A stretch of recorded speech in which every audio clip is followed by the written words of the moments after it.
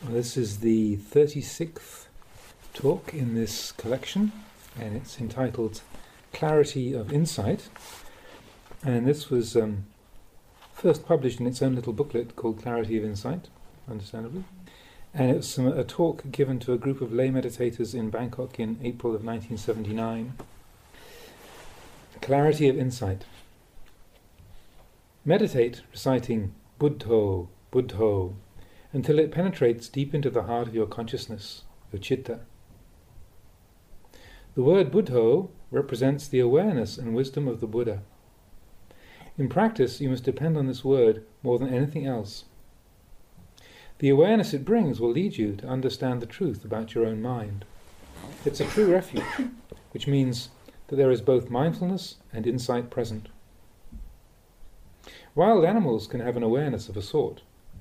They have mindfulness as they stalk their prey and prepare to attack. Even the predator needs firm mindfulness to keep hold of the captured prey, however defiantly it struggles to escape death. That is one kind of mindfulness. For this reason, you must be able to distinguish between the different kinds of mindfulness. The Buddha taught to meditate reciting Buddho as a way to apply the mind. When you consciously apply the mind to an object, it wakes up. The awareness wakes it up. Once this knowing has arisen through meditation, you can see the mind clearly. As long as the mind remains without the awareness of Buddho, even if there is ordinary worldly mindfulness present, the mind is unawakened and without insight. It will not lead you to what is truly beneficial. Sati, or mindfulness, depends on the presence of Buddho, the knowing. It must be a clear knowing, which leads to the mind becoming brighter and more radiant. The illuminating effect that this clear knowing has on the mind is similar to the brightening of a light in a darkened room.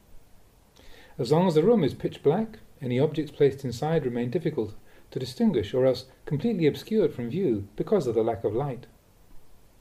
As you begin intensifying the brightness of the light inside, it will penetrate throughout the whole room, enabling you to see more clearly from moment to moment, thus allowing you to know more and more the details of any object that's inside there. You could also compare training the mind with teaching of a child. It would be impossible to force a child who hasn't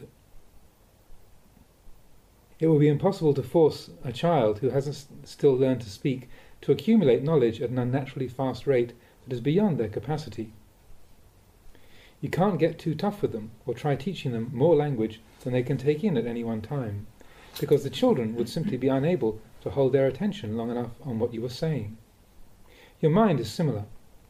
Sometimes it's appropriate to give yourself some praise and encouragement. Sometimes it's more appropriate to be critical. It's like with children.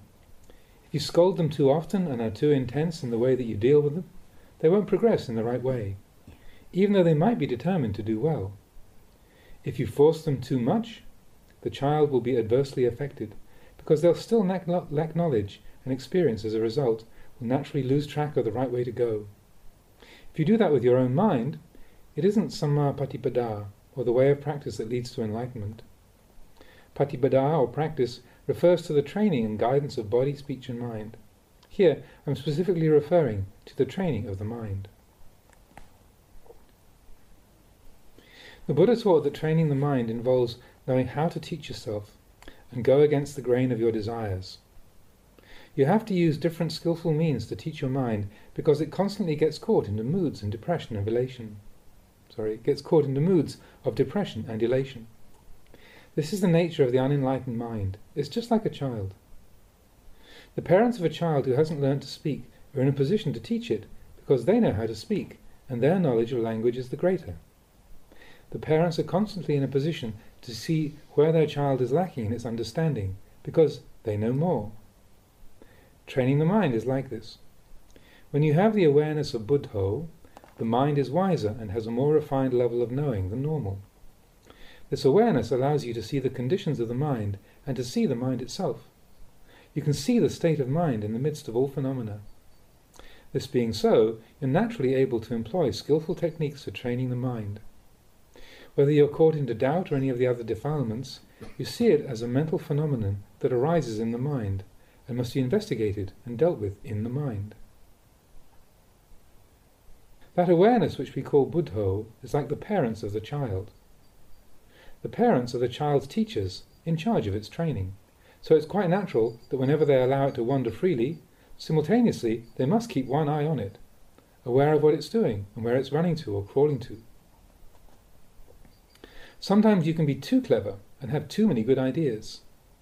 In the case of teaching children, you might think so much about what is best for them that you could reach the point where more methods you think up for teaching them, the further away they move from the goals that you want them to achieve. The more you try and teach them, the more distant they become, until they actually start to go astray and fail to develop in the proper way. In training the mind, it's crucial to overcome skeptical doubt. Doubt and uncertainty are powerful obstacles that must be dealt with. Investigation of the three fetters of personality view, Sakkaya Ditthi, blind attachment to rules and practices, Silabbata Paramasa, and skeptical doubt, Vicikicca, is the way out of attachment practiced by the noble ones, the Arya Pugala. But at first you just understand these defilements from the books. You still lack insight into how things truly are. Investigating personality view is the way to go beyond the delusion that identifies the body as a self. This includes attachment to your own body as a self, or attaching to other people's bodies as solid selves. Sakkaya Ditthi, or personality view, refers to this thing you call yourself. It means attachment to the view that the body is a self. You must investigate this view until you gain a new understanding and can see the truth that attachment to the body is defilement, and it obstructs the minds of all human beings from gaining insight into the Dhamma. For this reason, before anything else, the preceptor will instruct each new candidate for bhikkhu ordination to investigate the 5 meditation objects: hair of the head, kesa, hair of the body, loma, nails, nakha, teeth, dandha, and skin, tacho. It's through the contemplation and investigation that you develop insight into personality view. These objects form the most immediate basis for the attachment that creates the delusion of personality view. Contemplating them leads to the direct examination of personality view and provides the means by which each generation of men and women who take up the instructions of the preceptor upon entering the community can actually transcend personality view. But in the beginning you remain deluded, without insight, and hence are unable to penetrate personality view and see the truth of the way things are. You fail to see the truth because you still have a firm and unyielding attachment. It's this attachment that sustains the delusion. The Buddha taught to transcend delusion. The way to transcend it is through clearly seeing the body for what it is. With penetrating insight, you must see that the true nature of both your own body and other people's is essentially the same. There's no fundamental difference between people's bodies. The body is just a body. It's not a being, a self, yours or theirs. This clear insight into the true nature of the body is called Kayanupassana. A body exists. You label it and give it a name. Then you attach and cling to it with the view that it is your body, or his or her body. You attach to the view that the body is permanent, and that it's something clean and pleasant. This attachment goes deep into the mind. This is the way that the mind clings to the body. Personality view means that you're still caught in doubt and uncertainty about the body.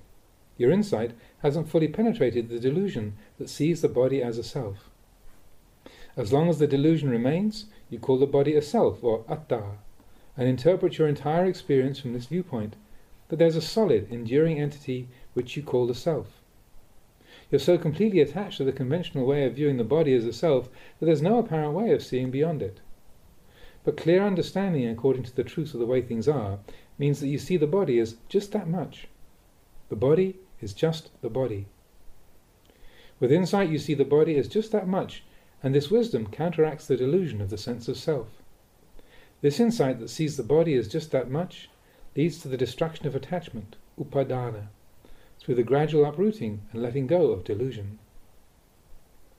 Practice contemplating the body as being just that much, until it's quite natural to think to yourself, oh, the body is merely the body, it's just that much. Once this way of reflection is established, as soon as you say to yourself, it's just that much, the mind lets go. There's letting go of attachment to the body. There is the insight that sees the body as merely the body. by sustaining the sense of detachment through the continuous seeing of the body as merely the body, all doubt and uncertainty are gradually uprooted.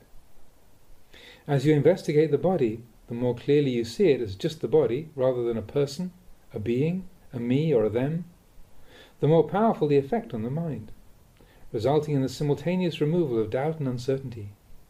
Blind attachment to rules and practices, silapata paramasa, which manifests in the mind as blindly fumbling and feeling around through a lack of clarity as to the real purpose of practice, is abandoned simultaneously because it arises in conjunction with personality view.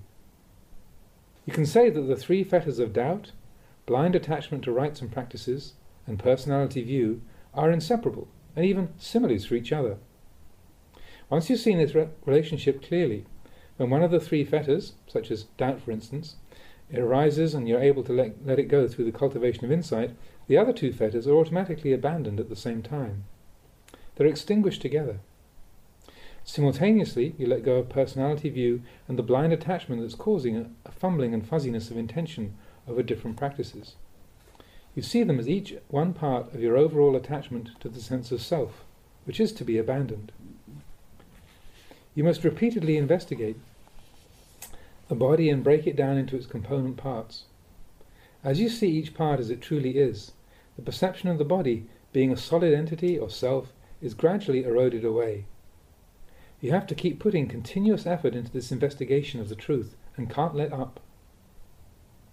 A further aspect of mental development that leads to clearer and deeper insight is meditating on an object to calm the mind down. The calm mind is the mind that is firm and stable in samadhi. This can be khanika samadhi, momentary concentration, upachara samadhi, neighborhood concentration, or appana samadhi, absorption. The level of concentration is determined by the refinement of consciousness from moment to moment as you train the mind to maintain awareness on a meditation object.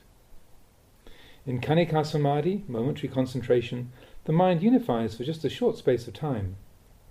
It calms down in samadhi, but having gathered together momentarily, immediately it withdraws from that peaceful state. As concentration becomes more refined in the course of meditation, many similar characteristics of the tranquil mind are experienced at each level. So, each one is described as a level of samadhi, whether it's khanika, upachara, or appana. At each level, the mind is calm, but the depth of the samadhi varies, and the nature of the peaceful mental state experienced differs. On one level, the mind is still subject to movement and can wander, but moves around within the confines of the concentrated state. It doesn't get caught in activity that leads to agitation and distraction. Your awareness might follow a wholesome mental object for a while, before returning to settle down at a point of stillness where it remains for a period.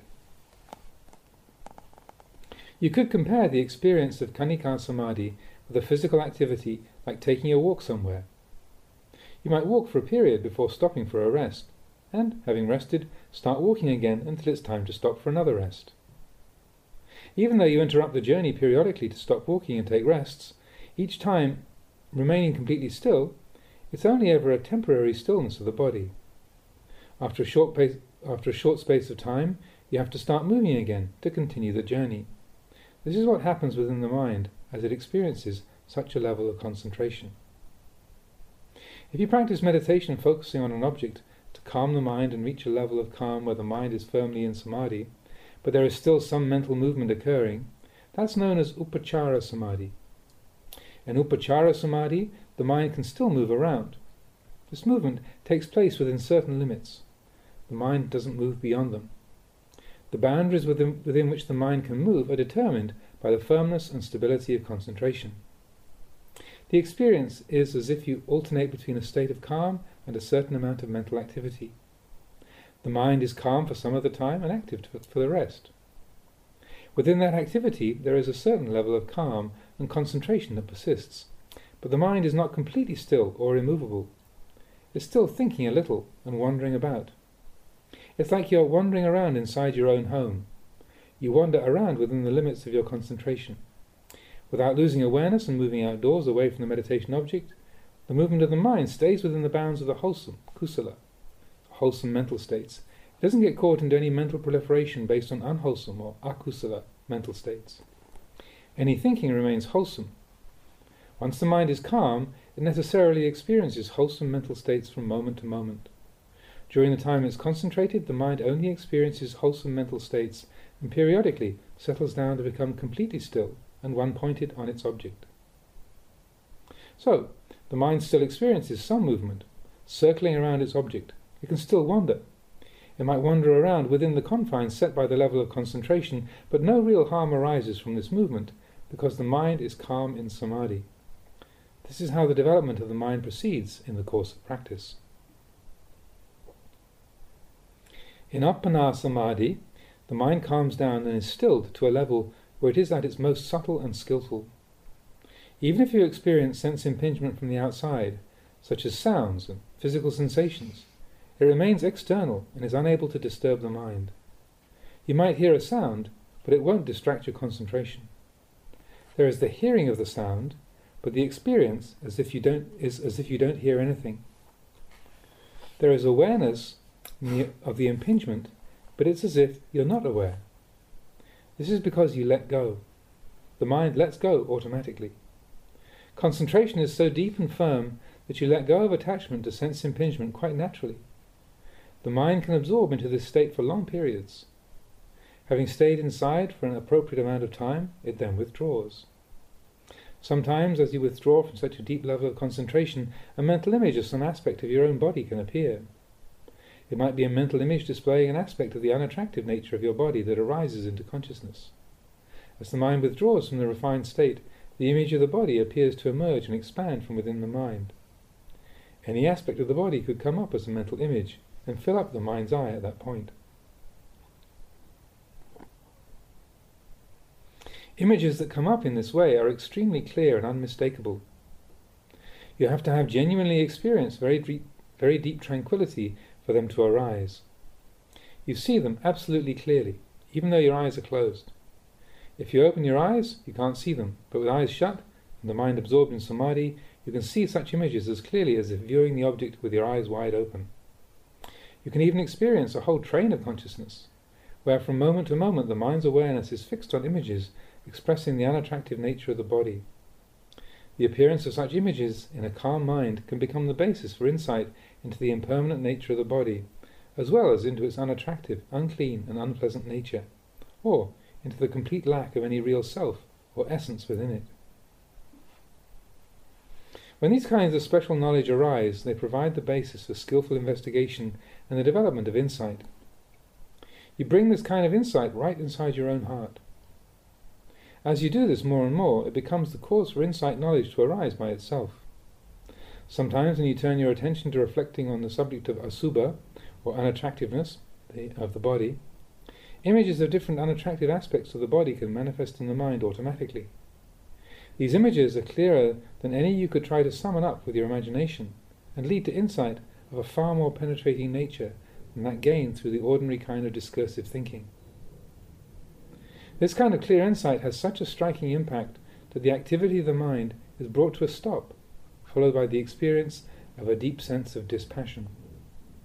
The reason it's so clear and piercing is that it originates from a completely peaceful mind. Investigating from within a state of calm leads you to clearer and clearer insight, the mind becoming more peaceful as it is increasingly absorbed in the contemplation. The clearer and more conclusive the insight, the deeper inside the mind penetrates with its investigation, constantly supported by the calm of samadhi. This is what the practice of kammatthana involves. Continuous investigation in this way helps you to repeatedly let go of, and ultimately destroy, attachment to personality view. It brings an end to all remaining doubt and uncertainty about this heap of flesh we call the body, and the letting go of blind attachment to rules and practices. Even in the event of serious illness, tropical fevers or different health problems that normally have a strong physical impact and shake the body up, your samadhi and insight remains firm and imperturbable. Your understanding and insight allows you to make a clear distinction between mind and body. The mind is one phenomenon, the body another. Once you see body and mind as completely and indisputably separate from each other, it means that the practice of insight has brought you to the point where your mind sees for certain the true nature of the body. Seeing the way the body truly is, clearly and beyond doubt from within, clearly and beyond doubt from within the calm of samadhi, leads to the mind experiencing a strong sense of weariness and turning away, nibbida. This turning away comes from the sense of disenchantment and dispassion that arises as the natural result of seeing the way things are. It's not a turning away that comes from ordinary worldly moods, such as fear, revulsion, or other unwholesome qualities like envy or aversion. It's not coming from the same root of attachment as those defiled mental states. This is the turning away that has a spiritual quality to it and has a different effect on the mind from that of the normal moods of boredom and weariness experienced by ordinary unenlightened human beings, putujanas. Usually, when ordinary unenlightened human beings are weary and fed up, they get caught into moods of aversion, rejection, and seeking to avoid. The experience of insight is not the same. The sense of world weariness that grows with insight, however, leads to detachment, turning away, and aloofness that comes naturally from investigating and seeing the truth of the way things are. It's free from attachment to a sense of self that attempts to control and force things to go according to its desires. Rather, you let go with an acceptance of the way things are. The clarity of insight is so strong that you no longer experience any sense of a self that has to struggle against the flow of its desires or endure through attachment. The three fetters of personality view, doubt, and blind attachment to rules and practices that are normally present underlying the way you view the world can't delude you or cause you to make any serious mistakes in practice. This is the very beginning of the path, the first clear insight into ultimate truth. It paves the way for further insight. You could describe it as penetrating the Four Noble Truths. The Four Noble Truths are things to be realized through insight. Every monk and nun who's ever realized them has experienced such insight into the truth of the way things are. You know suffering, you know the cause of suffering, you know the cessation of suffering, and you know the path leading to the cessation of suffering. Understanding of each noble truth emerges at the same place within the mind. They come together and harmonize as the factors of the Noble Eightfold Path, and the Buddha taught that they are to be realized within the mind. As the path factors converge in the center of the mind, they cut through any doubts and uncertainty you still have concerning the way of practice. During the course of practicing, it's normal that you experience the different conditions of the mind. You constantly experience desires to do this and that or go to different places, as well as the different moods of mental pain, frustration, or else indulgence in pleasure-seeking. All of these are just the fruits of past karma. All this resultant karma swells up inside the mind and puffs it out. However, it is the product of past actions. Knowing that it is all stuff coming up from the past, you don't allow yourself to make anything new or extra out of it. You observe and reflect on the arising and cessation of conditions. That which has not yet arisen is still unarisen. This word, arise, refers to upadana, or the mind's firm attachment and clinging. Over time your mind has been exposed and conditioned by craving and defilement, and the mental conditions and characteristics you experience reflect that. Having developed insight, your mind no longer follows those old habit patterns that were fashioned by defilement. A separation occurs between the mind and those defiled ways of thinking and reacting. The mind separates from the defilements. You can compare this with the effect of putting oil and water together in a bottle. Each liquid has a very different density, so that it doesn't matter whether you keep them in the same bottle or in separate ones, because the difference in their density prevents the liquids from mixing together or permeating into each other. The oil doesn't mix with the water and vice versa. They remain in separate parts of the bottle. You can compare the bottle with the world, and these two different liquids in the bottle that have been put there are forced to stay within its confines are similar to you living in the world with insight that separates your mind from the defilements. You can say that you're living in the world and following the conventions of the world, but without attaching to it. When you have to go somewhere, you say you're going. When you're coming, you say you're coming, or whatever you're doing. You use the conventions and language of the world, but it's like the two liquids in the bottle. They're in the same bottle, but they don't mix together. You live in the world, but at the same time you remain separate from it. The Buddha knew the truth for himself. He was the Lokavidu, the knower of the world. Now, what are the sense bases, the ayatana? They consist of the eyes, ears, nose, tongue, body and mind. The ears hear sound. The nose performs the function of smelling different smells, whether fragrant or pungent. The tongue has the function of tasting taste, whether sweet or sour, rich or salty. The body senses heat and cold, softness and hardness. The mind receives mind objects, which arise in the same way as they always have. The sense bases function just as they did before. You experience sensory impingement in just the same way as you always have. It's not true that after the experience of insight, your nose no longer experiences any smells, or your tongue that formerly was able to taste can no longer taste anything, or the body is unable to feel anything anymore. Your ability to experience the world through the senses remains intact, just the same as before you started practicing insight. But the mind's reaction to sense impingement is to see it as just that much. The mind doesn't attach to fixed perceptions or make anything out of the experience of sense objects. It lets go. The mind knows that it's letting go. As you gain insight into the true nature of the Dhamma, it naturally results in letting go.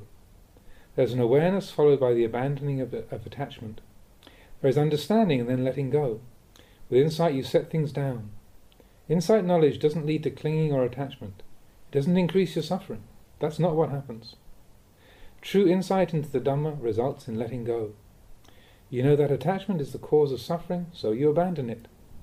Once you have insight, the mind lets go. It puts down what it was formerly holding on to.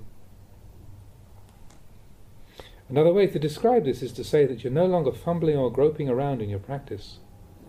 You're no longer blindly groping and attaching to forms, sounds, smells, tastes, bodily sensations or mind objects. The experience of sense objects through the eyes, ears, nose, tongue, body and mind no longer stimulates the same old habitual movements of mind where it's seeking to get involved with such sense objects or adding on to the experience through further proliferation. The mind doesn't create things around sense contact. Once contact has occurred, you automatically let go. The mind discards the experience. This means that if you're attracted to something, you experience the attraction in the mind, but you don't attach to or hold fast onto it. If you have a reaction of aversion, there is simply the experience of aversion arising in the mind, and nothing more.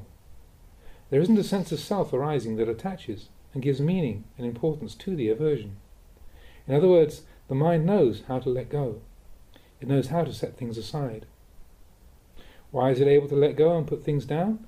Because the presence of insight means that you can see the harmful results that come from attaching to all those mental states. When you see forms, the mind remains undisturbed. When you hear sounds, it remains undisturbed.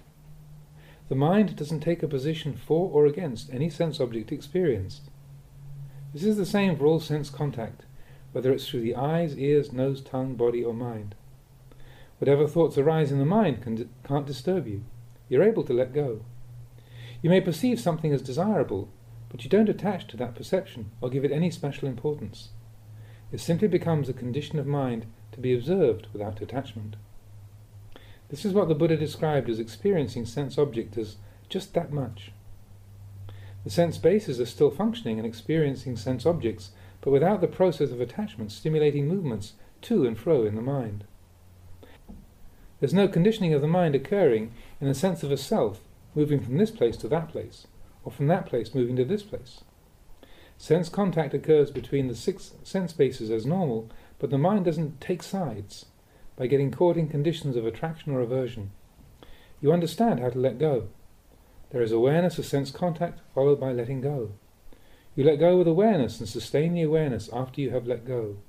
This is how the process of insight works. Every angle and every aspect of the mind and its experience naturally becomes a part of the practice. This is the way the mind is affected as you train it. It becomes very obvious that the mind has changed and is not the same as usual. It no longer behaves in the way that you're accustomed to. You're no longer creating a self out of your experience. For example, when you experience the death of your mother, father, or anyone else who's close to you, if your mind remains firm in the practice of calm and insight and is able to reflect skillfully on what's happened, you won't create suffering for yourself out of the event. Rather than panicking or feeling shocked at the news of the person's death, there's just a sense of sadness and dispassion coming from wise reflection. You're aware of the experience and then let go. There's the knowing, and then you lay it aside. You let go without generating any further suffering for yourself. This is because you know clearly what causes suffering to arise. When you do encounter suffering, you're aware of that suffering. As soon as you start to experience suffering, you automatically ask yourself the question, where does it come from? Suffering has its cause, and that is the attachment and clinging still left in the mind. So you have to let go of the attachment. All suffering comes from a cause. Having created the cause, you abandon it. Abandon it with wisdom. You let go of it through insight, which means wisdom. You can't let go through delusion. This is the way it is. The investigation and development of insight into the Dhamma gives rise to this profound peace of mind. When you've gained such clear and penetrating insight, it's sustained at all times, whether you're sitting in meditation with your eyes closed, or even if you're doing something with your eyes open. Whatever situation you find yourself in, be it in formal meditation or not, the clarity of insight remains. When you have unwavering mindfulness of the mind within the mind, you don't forget yourself. Whether standing, walking, sitting or lying down, the awareness within makes it impossible to lose mindfulness. It's a state of awareness that prevents you from forgetting yourself. Mindfulness has become so strong that it is self-sustaining to the point where it becomes natural for the mind to be that way. These are the results of training and cultivating the mind, and it's here where you go beyond doubt.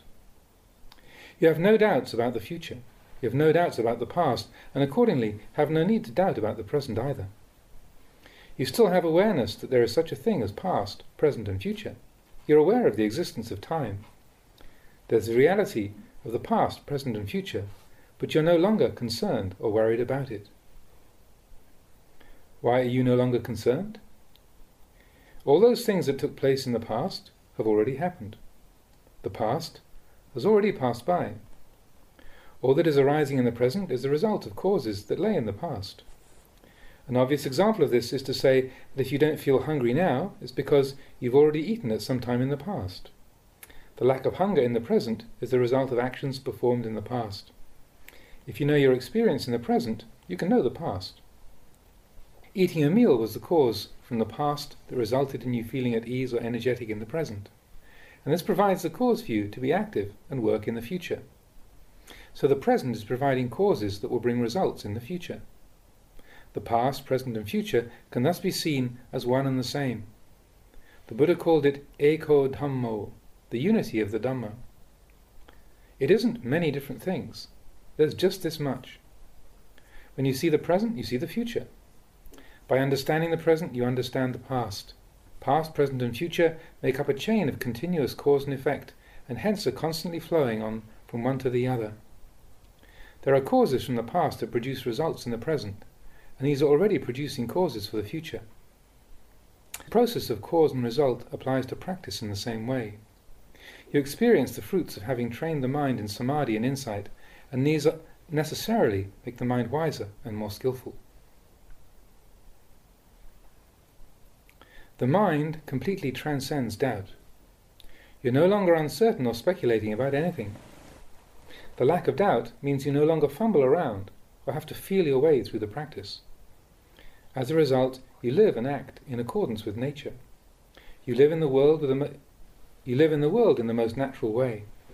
That means living in the world peacefully. You're able to find peace even in the midst of that which is unpeaceful. You're fully able to live in the world. You're able to live in the world without creating any problems. The Buddha lived in the world and was able to find true peace of mind within the world. As practitioners of the Dhamma, you must learn to do the same. Don't get lost in and attached to perceptions about things being this way or that way. Don't attach or give undue importance to any perceptions that are still deluded. Whenever the mind becomes stirred up, investigate, contemplate the cause. When you aren't making any suffering for yourself out of things, you're at ease.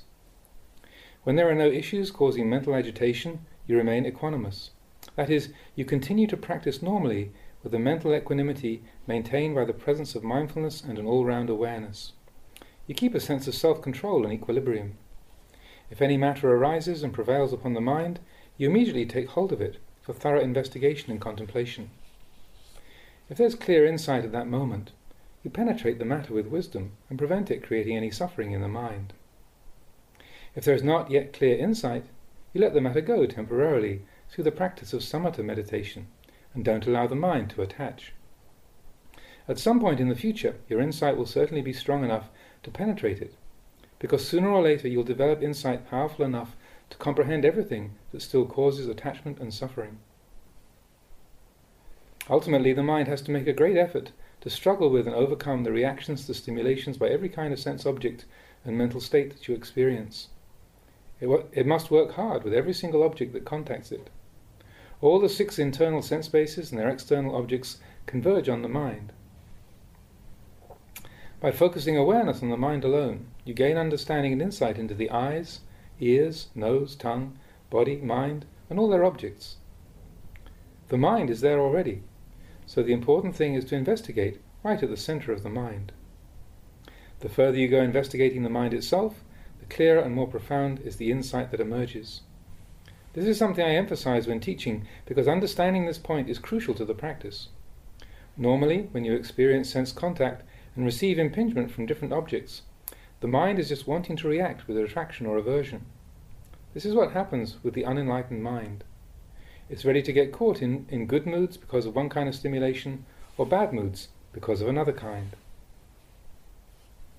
Here you examine the mind with firm and unwavering attention. As you experience different objects through the senses, you don't let it feed mental proliferation. You don't get caught in a lot of defiled thinking. You are already practicing vipassana and depending on insight wisdom to investigate all sense objects. The mode of vipassana meditation is what develops wisdom. Training with the different objects of samatha meditation, whether it's the recitation of a word such as Buddho, Dhammo, Sangho, or the practice of mindfulness with the breathing, results in the mind experiencing the calm and firmness of samadhi. In samatha meditation, you focus awareness on a single object and let go of all others temporarily. Vipassana meditation is similar because you use the reflection, don't believe it, as you make contact with sense objects. Practicing vipassana, you don't let any sense object delude you. You're aware of each sense object as soon as it converges in on the mind, whether it's experienced with the eyes, ears, nose, tongue, body, or mind, and you use this reflection, don't believe it, almost like a verbal meditation object to be repeated over and over again. Every object immediately becomes a source of insight. You use the mind that is firm in samadhi to investigate each object's impermanent nature. At each moment of sense contact, you bring up the reflection, it's not certain, or this is impermanent. If you're caught in delusion and believe that the object experienced If you're caught in delusion and believe in the object experienced, you suffer, because all these dhammas, phenomena, are not self, anatta. If you attach to anything that's non-self and misperceive it as self, it automatically becomes a cause for pain and distress. This is because you attach to mistaken perceptions. Repeatedly examine the truth over and over again until you understand clearly that all these sense objects lack any true self. They do not belong to any real self. Why then do you misunderstand and attach to them as being a self or belonging to a self? This is where you must put forth effort to keep reflecting on the truth. They aren't truly you. They don't belong to you. Why do you misunderstand them as being a self?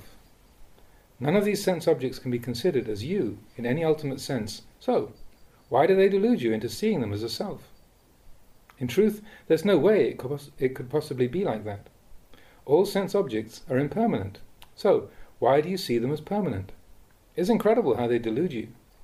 The body is inherently unattractive. So, how can you possibly attach to the view that it's something attractive? These ultimate truths, the unattractiveness of the body and the impermanence and lack of self in all formations, become obvious with investigation. Finally, you see that this thing we call the world is actually a delusion created out of these wrong views. As you use insight meditation to investigate the 3 characteristics and penetrate the true nature of phenomena, it's not necessary to do anything special. There's no need to go to extremes. Don't make it difficult for yourself. Focus your awareness directly, as if you're sitting down receiving guests who are entering into a reception room. In your reception room, there is only one chair. So the different guests that come into the room to meet you are unable to sit down because you are already sitting in the only chair available. If a visitor enters the room, you know who they are straight away. Even if 2 or 3 or many visitors come into the room, you instantly know who they are because they have nowhere to sit down. You occupy the only seat available, so every single visitor who comes in is quite obvious to you and unable to stay for very long. You can observe all the visitors at your ease because they don't have anywhere to sit down. You fix awareness on investigating the 3 characteristics of impermanence, suffering and non-self, and hold your attention on this contemplation, not sending it anywhere else. Insight into the transient, unsatisfactory and selfless nature of all phenomena steadily grows clearer and more comprehensive. Your understanding grows more profound. Such clarity of insight leads to a peace that penetrates deeper into your heart than any you might experience from the practice of tranquility, samatha meditation. It's the clarity and completeness of this insight into the way things are that has a purifying effect on the mind. Wisdom arising as a deep and crystal clear insight acts as the agent of purification. Through repeated examination and contemplation of the truth, over time, your views change, and what you once mistakenly perceived as attractive gradually loses its appeal as the truth of its unattractive nature becomes apparent. You investigate phenomena to see if they really are permanent or of a transient nature. At first you simply recite to yourself the teaching that all conditions are impermanent, but after time you actually see the truth clearly from your own investigation. The truth is waiting to be found right at the point of investigation. This is the seat where you wait to receive visitors. There is nowhere else you could go to develop insight. You must remain seated on this one spot, the only chair in the room. As visitors enter your reception room, it's easy to observe their appearance and the way they behave, because they are unable to sit down. Inevitably, you get to know all about them. In other words, you arrive at a clear and distinct understanding of the impermanent, unsatisfactory, and selfless nature of all these phenomena, and this insight has become so indisputable and firm in your mind that it puts an end to any remaining uncertainty about the true nature of things. You know for certain that there is no other possible way of viewing experience. This is the realization of the Dhamma at the most profound level. Ultimately, your meditation involves sustaining the knowing, followed by continuous letting go as you experience sense objects through the eyes, ears, nose, tongue, body and mind.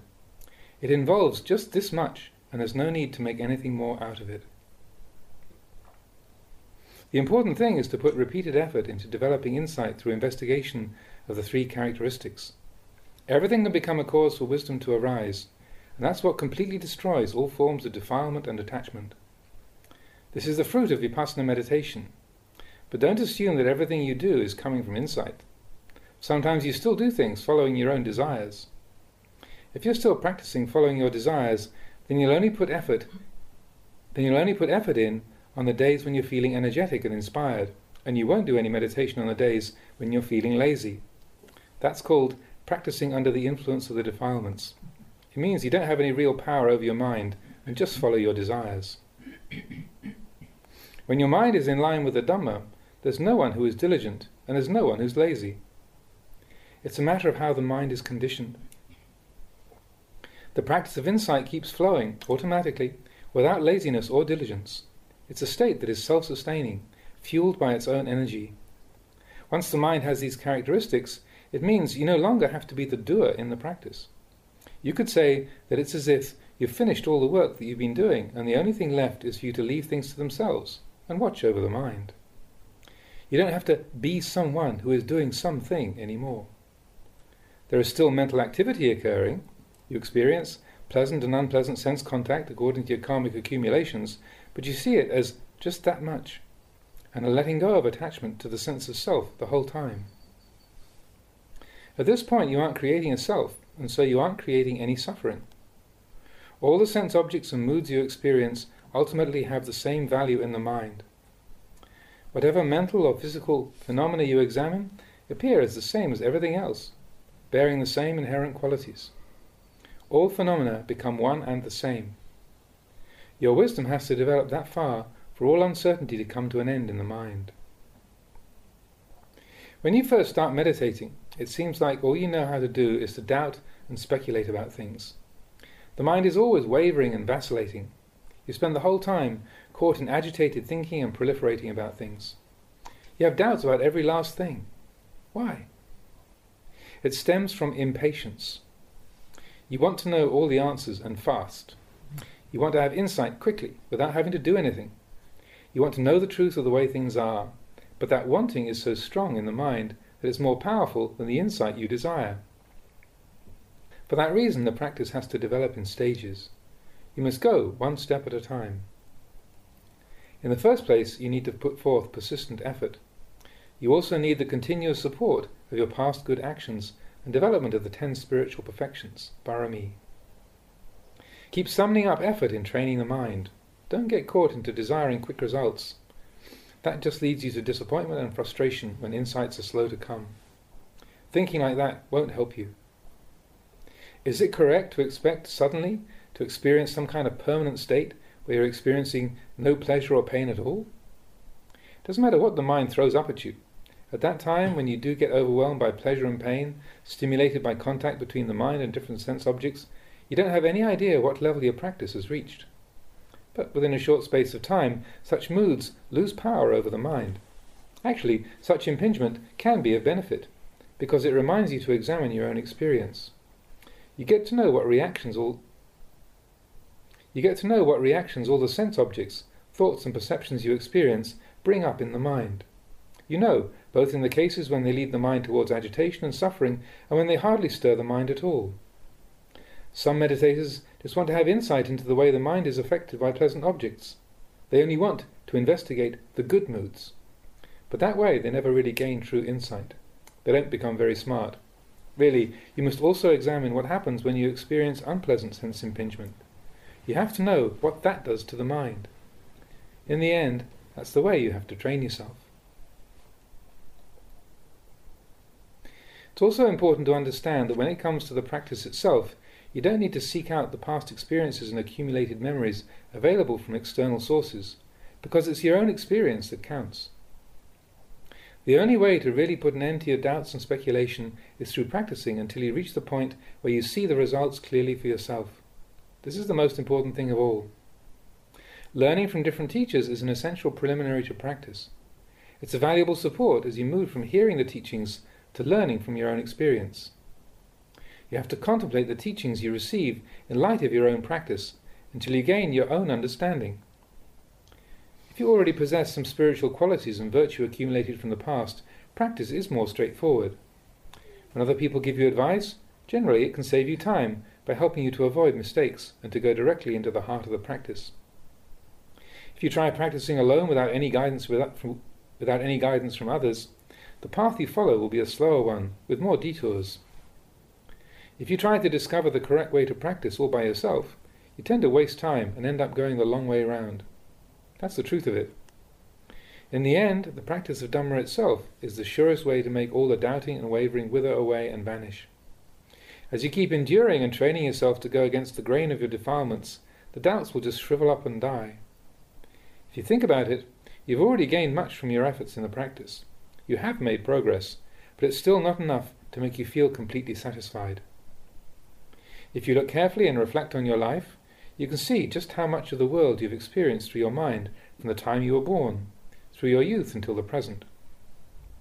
In the past you weren't training yourself in virtue, concentration and wisdom, and it's easy to see how far the defilements took you. When you look back on all that you've experienced through the senses, it becomes obvious that you've been experiencing truth about the way things are on countless occasions. As you contemplate the things that have happened in your life, it helps lighten the mind as you see that the defilements don't cover it over quite so thickly as before. From time to time you need to encourage yourself in this way. It takes away some of the heaviness. However, it's not wise to only give yourself praise and encouragement. In training the mind, you have to criticize yourself every now and then. Sometimes you have to force yourself to do things you don't want to do, but you can't push the mind to its limits all the time. As you train yourself in meditation, it's normal that the body, which is a conditioned phenomenon, is subject to stress, pain, and all sorts of different problems as conditions affect it. It's just normal for the body to be like that. The more you train yourself in sitting meditation, the more skilled at it you become, and naturally you can sit for longer periods. At first you might only be able to manage 5 minutes before you have to get up, but as you practice more, the length of time you can sit comfortably increases from 10 to 20 minutes. Till the end you can sit for a whole hour without having to get up. Then other people look at you and praise you for being able to sit for so long, but at the same time you might feel within yourself that you can't sit still for very long at all. This is the way the desire for results can affect you in the course of meditation. Another important aspect of the training is to sustain the practice of mindfulness evenly in all the 4 postures of standing, walking, sitting and lying down. Be careful not to mistakenly think that you're only really practicing when sitting in the formal meditation posture. Don't see it as the only posture for cultivating mindfulness. That's a mistake. It's quite possible that calm and insight might not even arise during the course of formal sitting meditation. It's only feasible to sit for so many hours and minutes in one day, but you have to train yourself in mindfulness constantly as you change from posture to posture, developing a continuous awareness. Whenever you lose awareness, re-establish it as soon as possible to try and keep as much continuity as you can. This is the way to make fast progress. Insight comes quickly. It's the way to become wise. That means wise in understanding sense objects and how they affect the mind. You use this wisdom to know your moods and to train the mind in letting go. This is how you should understand the way to cultivate the mind. Even as you lie down to sleep, you have to fix attention on the in and out breaths until the moment you fall asleep, and continue on as soon as you wake up. That way there is only a short period when you are in deep sleep that you're not practicing awareness. You have to throw all your energy into training yourself. Once you've developed awareness, the longer you train yourself, the more wakefulness the mind experiences until you reach a point where you don't seem to sleep at all. Only the body sleeps and the mind remains aware. The mind remains awake and vigilant even as the body sleeps. You remain with the knowing throughout. As soon as you awake, mindfulness is right there from the first moment, and the mind leaves the sleeping state and immediately takes hold of a fresh object. You're attentive and watchful. Sleeping is really a function of the body. It involves resting the body. The body takes the rest it needs, but there is still the knowing present, watching over the mind. Awareness is sustained both throughout the day and the night. So, even though you lie down and go to sleep, it's as if the mind doesn't sleep. But you don't feel tired out and hungry for more sleep. You remain alert and attentive. It's for this reason that you hardly dream at all when you're practicing in earnest. If you do dream, it's in the form of a supinna nimitta, an unusually clear and vivid dream that holds some special significance.